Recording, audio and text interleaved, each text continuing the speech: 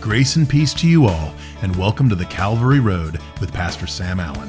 If we didn't know better, if we weren't told in the passage, because this guy has power and authority and he sins the Jews and then he sins his friends, we could easily assume he thinks he's too good to go to Jesus personally. He thinks he's too good, when the exact opposite is true. So we need to be very careful not to judge, because our judging is always superficial.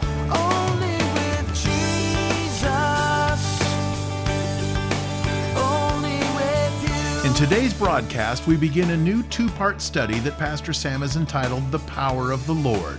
We're now in Luke chapter 7, and we will be looking at the first 17 verses of this chapter. Our text will take us through Jesus healing the centurion's servant and raising the widow from Nain's son from the dead. So let's listen in. Luke 7, 1 through 17, the power of the Lord. Now when he concluded all his sayings in the hearing of the people, he entered Capernaum, and a certain centurion servant who was dear to him was sick and ready to die. So when he heard about Jesus, he sent elders of the Jews to him, pleading with him to come and heal his servant. And when they came to Jesus, they begged him earnestly, saying that the one for whom he should do this was deserving, for he loves our nation and has built us a synagogue. Last time, near the end of our study, we looked at life's most important question. And the question really was, what do men say, or who do men say I am? And then ultimately, who do you say I am? Here's why that question from Jesus is so important for every one of us. What we believe about Jesus will ultimately determine what we do with Jesus, how we relate to him. In other words, if we believe he's a great teacher, well, we'll want to learn from him. If we believe he's a great healer, we may go to him for healing and help. But if we believe he is Savior and Lord, well, then we're going to be saying, Lord, save me.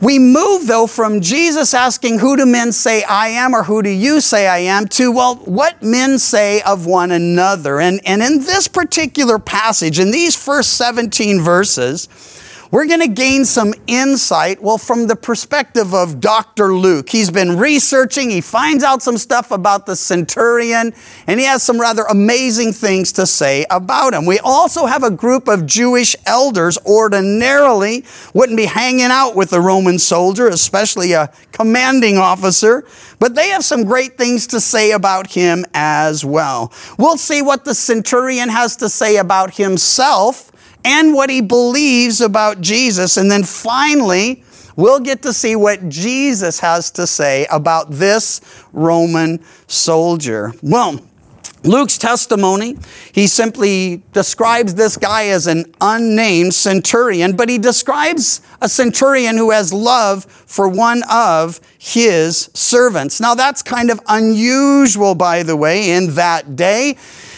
because, well, servants in the first century were considered mere property. And here's someone who has all sorts of power. They have all sorts of authority. If you read the history or you watch the movies, they're ordinarily portrayed, these centurions, as kind of brutal and uneducated and indifferent.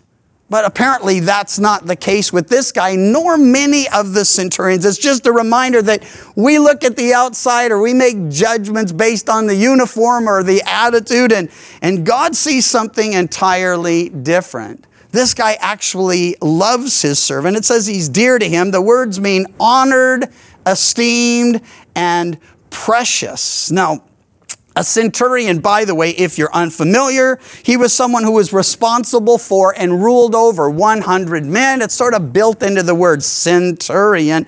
We get our word century, of course, 100 years. So a centurion rules over 100 men. Well, the testimony then of Luke is he's got the centurion. The centurion has a servant. The servant's ready to die, and he sends elders of the Jews. And they come pleading with Jesus on his behalf. And this is even a little interesting. They don't say the sick man or the dying servant, needs your help. They're saying this centurion, he needs your help, and he's deserving of it. Why? He loves our nation and has built us a synagogue. So he is highly regarded and spoken of in the light of how he relates to people. He cares for his servants. He cares for those that most see the Romans as oppressing at that time, even to going to the place at his own expense, no doubt, providing a place of worship for them. Well, we come next into what he thinks of himself and what Jesus ultimately will say of him. Jesus went with them, and when he was already not far from the house, verse 6, the centurion sent friends to him, saying, Lord, do not trouble yourself, for I am not worthy that you should enter under my roof. Therefore, I did not even think myself worthy to come to you. Now, as he sends this second group of ambassadors, first the religious leaders, now he's sending personal friends. And he addresses Jesus as Lord. Now, some would make nothing of that. They say, well, they called people master and Lord. It's just a term of respect and honor, which is perhaps the case. But it's possible that he was putting together that the one who could cast out demons with a word, the one who could heal with a word, the one who could, well, as we'll see in our latter part of this study, raise the dead with the word. Maybe this guy was processing as we have, that Jesus is a little beyond your normal religious leader. Well beyond that. In any case, he calls him Lord. It may indicate a deeper understanding of who he's dealing with. Then he demonstrates his humility, and it's real humility because he says, first, I'm not worthy that you should enter under my roof. By the way, not only did he see himself as unworthy, but he understood Jewish law enough to know if Jesus entered in, well, that would have been a defiling experience for Jesus. Jews and Gentiles didn't really rub elbows in the first century. They never ate together. They never hung together. And to go into a Gentile's house, well, it would be a defiling experience for any Jew except Jesus. Why? Because nothing defiled him. He wasn't tempted, to sin. I mean, there was temptation on the outside, tempted in all ways, we read, but there was nothing within him, he says. The enemy has nothing in me, nothing that said, yeah, I want that, or I want to do that.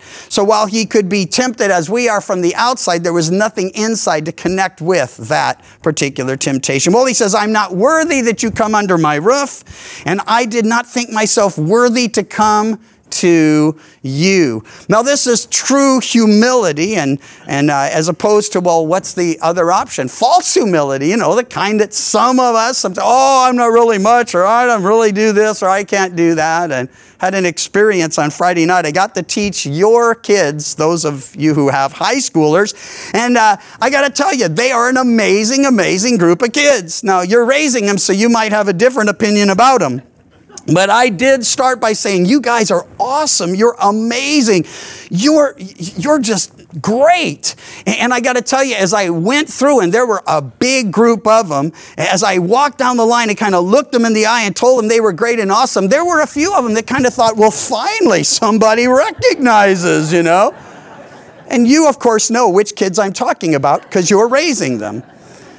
But the majority of those kids don't think that they're awesome, don't think that they're great, don't think that they're amazing. No, they're all insecure about who they are and what they might be able to accomplish. And why would I even start by telling them they're great? Because God thinks they're great, because God thinks they're awesome enough to send his son to die for them, to give them life eternal, to give them the opportunity to serve him, be transformed by him. And I love this worship team today for so many reasons. You could add up the ages of 3 of the 4 and they still aren't as old as me. And I had to take Jamie out of the mix because, he's like getting up there. But to see these kids serving the Lord and leading us in worship, and it was beautiful worship, heartfelt worship, the real thing. It's a reminder what my buddy there in Hawaii tells us, that the kids, Danny Lehman, it takes me a while sometimes. You got to flip through the files. They're not just there like they used to be. But that kids aren't the church of tomorrow. Kids are the church today. Born again of the Spirit, used by the Lord. And so the point is this. our kids, that they're humble and insecure, and we want to deal with the insecurity so they'll know, as we should know, that there's nothing God can't do through and in and with us. But humility needs to stay, because it's without Him, I can do nothing. And so here's a guy who is modeling all that. He shows great honor and respect to the Lord, whether he really had processed who he's dealing with or not.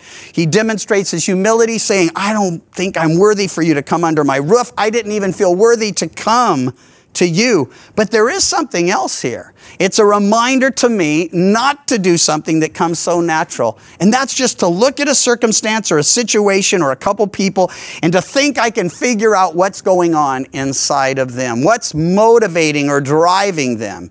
And what the Lord has shown me is that if I do that, and I've shared that I've done it, because I know it happens to many, if not most of you, especially with those people you know well. You're like, oh, I know you think they're okay, but I really know them. And I got to tell you, that's not what motivates them. But here's the deal. If we didn't know better, if we weren't told in the passage, because this guy has power and authority and he sins the Jews and then he sins his friends, we could easily assume he thinks he's too good to go to Jesus personally. He thinks he's too good, when the exact opposite is true. So we need to be very careful not to judge, because our judging is always superficial, where God can look on the heart. Well, he goes on in the latter part of verse 7 to declare something that Jesus hadn't heard from anyone else up to this point, and Jesus will say so. He says, but say the word, and my servant will be healed. For I also am a man placed under authority, having soldiers under me. And I say to one, go, and he goes. And to another, come, and he comes. And to my servant, do this, and he does it. He testifies, first of all, of his faith in Jesus' ability to heal, and to heal with a word. And he says he's basing this on his understanding of how authority actually works. He gives us the first principle of authority. It's there in verse 8. Those who exercise authority must themselves first be under authority. And that's what he claims. He says, I am also a man placed under authority. The second principle of authority, those who are under authority must submit to and obey that authority. And so he sees Jesus as having power and authority over all creation. He knows that Jesus can deal with disease, and he can deal with it with a word, because even as he commands and those under him obey, Jesus commands those under him are going to obey as well. Well, Jesus actually dealt with this issue, and we considered it last time, but just to bring it to your remembrance, he said in Luke 6:46, why do you call me Lord, Lord, and not do the things which I say? He's just saying, listen, if you're going to call me Lord, then you have to submit to my authority. You have to obey my commands. Well, what Jesus goes on then to say in the midst of this, well, when Jesus heard these things, we read, he marveled, verse 9, and turned around and said to the crowd that followed him, I say to you, I have not found such great faith, even in Israel. And those who were sent returning to the house found the servant well, who had been sick. Now, we only read of Jesus marveling twice in the scriptures. The first was back in his hometown of Nazareth, where he marveled because of their unbelief. In spite of knowing him and hearing what he was doing elsewhere, these guys couldn't put together what God was doing in their midst. They couldn't get past the fact that they knew this guy, that he grew up there, that he played in the streets and studied with their kids. And now, well, he says he marveled because of their unbelief. Here he marvels because this guy demonstrates a faith that, well, he hadn't seen even in Israel. And these, by the way, they are the children of faith. They are the descendants of Abraham, the father of the faith. They are the ones that are supposed to be walking by faith and not by sight.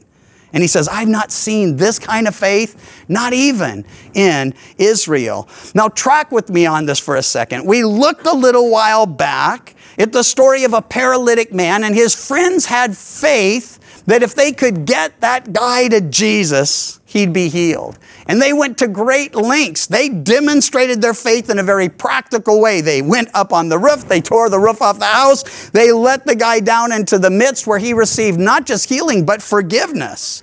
Jesus dealing with this temporal and his spiritual eternal need. But their faith said, if we can get him to Jesus, Jesus will heal him.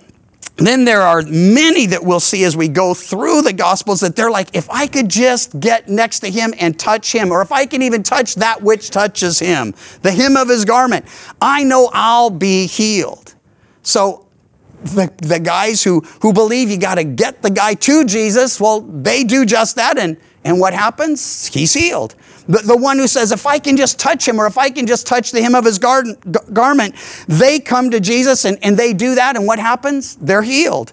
This guy says, I'm not worthy you would come under my roof. I'm not worthy that I would even come to you personally, but you just speak the word and my servant will be healed. Here's the amazing thing. Though their faith was different, it worked in every case. And here's why. It's not the magnitude of our faith. It's not how great our faith is. It's how great the one is in whom we place our faith. It's Jesus, you see. Now, he does say, he marvels and he says, I've not found such great faith. I believe when we exercise great faith in him, that brings great joy to him. I mean, without faith, it's impossible to please him. So, a lot of faith in him, I would think that would be a lot of joy to him. But don't miss this. It isn't like we can pattern him or figure it out. It's not like, well, if we can get people to him, and we should. Or if we can get and touch him, and we should. Or if we can just get him to speak the word, and we should petition him for that. The point is, all of these worked because they were all directed at the one who is faithful. And it's not how much faith, it's just where that faith is placed. And so if you're one of those people, or you have friends who say, man, you just really need to grow in your faith, I want to tell you, you're doing that right now. Faith comes by hearing, and hearing by the word of God. As we read these stories together and we recognize that he's the same yesterday, today, and forever, that he hasn't changed at all. What he did then, he can do now. Our faith will grow. Our confidence in him will grow. Our willingness to come to him and put it all on the line and trust in him will, in fact, grow. Well, here's the deal. What we believe about Jesus will determine how we behave toward Jesus. So if we believe we got to get people to him, we will. And if we believe we need to connect with him, we will. And if we believe he can simply say the word, then we'll say, Lord, say the word, and he will. Well, it brings us to a second snapshot, a second picture. And that is just from verses 11 through 17. And we're going to see that Jesus is able with a word to do more than cast out a demon or to heal the sick. Jesus can raise the dead with just the words from his mouth. It happened the day after he went into a city called Nain. Luke sets the scene for us. Many of his disciples with him. There's a large crowd, so they've traveled from Capernaum, his base. They've traveled down toward Nazareth, but they've taken a detour over to Nain, a relatively small city. As they enter into the city, they have this large crowd. You got a picture. These guys are celebrating. They're happy. They're listening to Jesus. They're rejoicing and walking with him. And they meet another large crowd. And this crowd, we're told, was being led by a woman who had just lost her only son. As he came near the gate of the city, a dead man was being carried out, the only son of his mother, and she was a widow. And a large crowd from the city was with her. So you have the two crowds, and they're meeting, one celebrating, one suffering. Hey, as we come together today, though we just kind of sit wherever we can get a seat, that same reality presents itself. There are some here who are just celebrating. When the worship started, man, your hearts overflowed and you were just in the presence of God and grateful to him. There are some that are suffering and sorrowing and, well, experiencing great loss. And well, that's what happens in the scene. That's what happens every time we gather together Do you know, every holiday as you get older is bittersweet. Because when you're a kid, it's just like, oh, Christmas again. But when you're older, it's Christmas without mom or without dad or without your brother or sister or sometimes even your child. That's the reality. And so here she is. She's a widow. She's lost her only son. That is a desperate situation for a woman in the first century. And in that culture, if she didn't have other family members to care for and look out for her, she could end up completely destitute. Well, the large crowd is with her, and when the Lord saw her, he had compassion on her. Literally, he was moved with compassion. And that's what happens when our Lord sees the suffering and the sorrowing. When you follow him through the Gospels, you'll notice every time he goes into a situation or scene, his eye goes to the one who is most needy. And it's important to know, while he wants to meet with and bless all of us today, the more hurting you are, the more available he is, the more, well, he's right there, moved with compassion, wanting to connect, wanting to minister. Well, he has compassion on her. And then he says, do not weep. Now, I don't mean to make light of a serious situation, but I try to put myself in these situations, and I'm thinking, okay, if I'm with the widow and some stranger comes up, though he seems so kind and genuine, and he just says, just stop crying. And then he touches the casket. Man, that is going to cause these guys to just say, whoa, that is very strange. Why? Again, to touch a dead body or anything touching a dead body would defile you. They can see that this crowd is Jewish. They're Jewish themselves. And so this is like, okay, here's this stranger. He's saying not to cry. He's doing that none of us would do. Well, those who were carrying the body, they were willingly serving, and they would go and offer sacrifice to deal with all of this. But the Lord saw her, had compassion on her, said, do not weep. He touched the open coffin, and those who carried him stood still. And then he said, young man, I say to you, arise. Now, the centurion believed if Jesus said the word that his servant would be healed.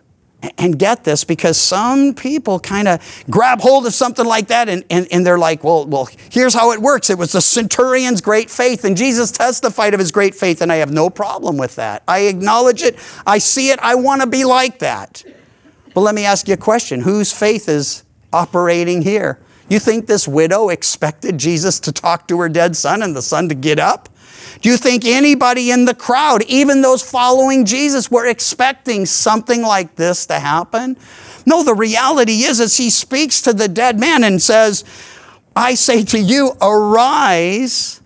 Man, those people are just thinking, who is this guy and what's he trying to do? Verse 15 tells us, he who was dead sat up and began to speak. My point is this. While God is blessed by our faith, and our faith grows as we're in his word and obedient to his word, while great faith is a great honor to and blessing to him, even when we're faithless, he remains faithful. That's the declaration of Scripture. He cannot deny himself. He sees a need, his heart goes out to the person in need. He's not like, man, if you only had some faith, I could have helped you. Or if only they had some faith, I would have helped you. No, he always helps. Why? Because he's moved with compassion, because he cares. And if we have this example of the centurion who cares, how much more does Jesus care? In today's study, Pastor Sam noted that what we believe about Jesus will ultimately determine what we do with him and how we relate to him. Sam said that if we believe Jesus to be a great teacher, we would want to learn from him. If we believe him to be a great healer, we would go to him for healing, and so on. Well, I would like to add another. 1 John 4:16 tells us, and we have known and believed the love that God has for us. God is love, and he who abides in love abides in God, and God in him. If you ever find yourself struggling with loving people, or even loving Jesus with the type of love that is described in Scripture, take your request to him. Ask him to show you how to love. Ask him to fill you with his love. This is not a request that he will deny. It is His desire that we love others the way He does, and it is His will. The Calvary Road is a ministry of Calvary Chapel Chico, and you can visit our website, ccchico.com, or download the CC Chico app to contact us and listen to other studies from Pastor Sam. You can also listen to The Calvary Road as a daily podcast by visiting thecalvaryroad.com. We'd love to hear from you, and until next time, may you find grace and peace as your journey takes you down the Calvary Road. And your grace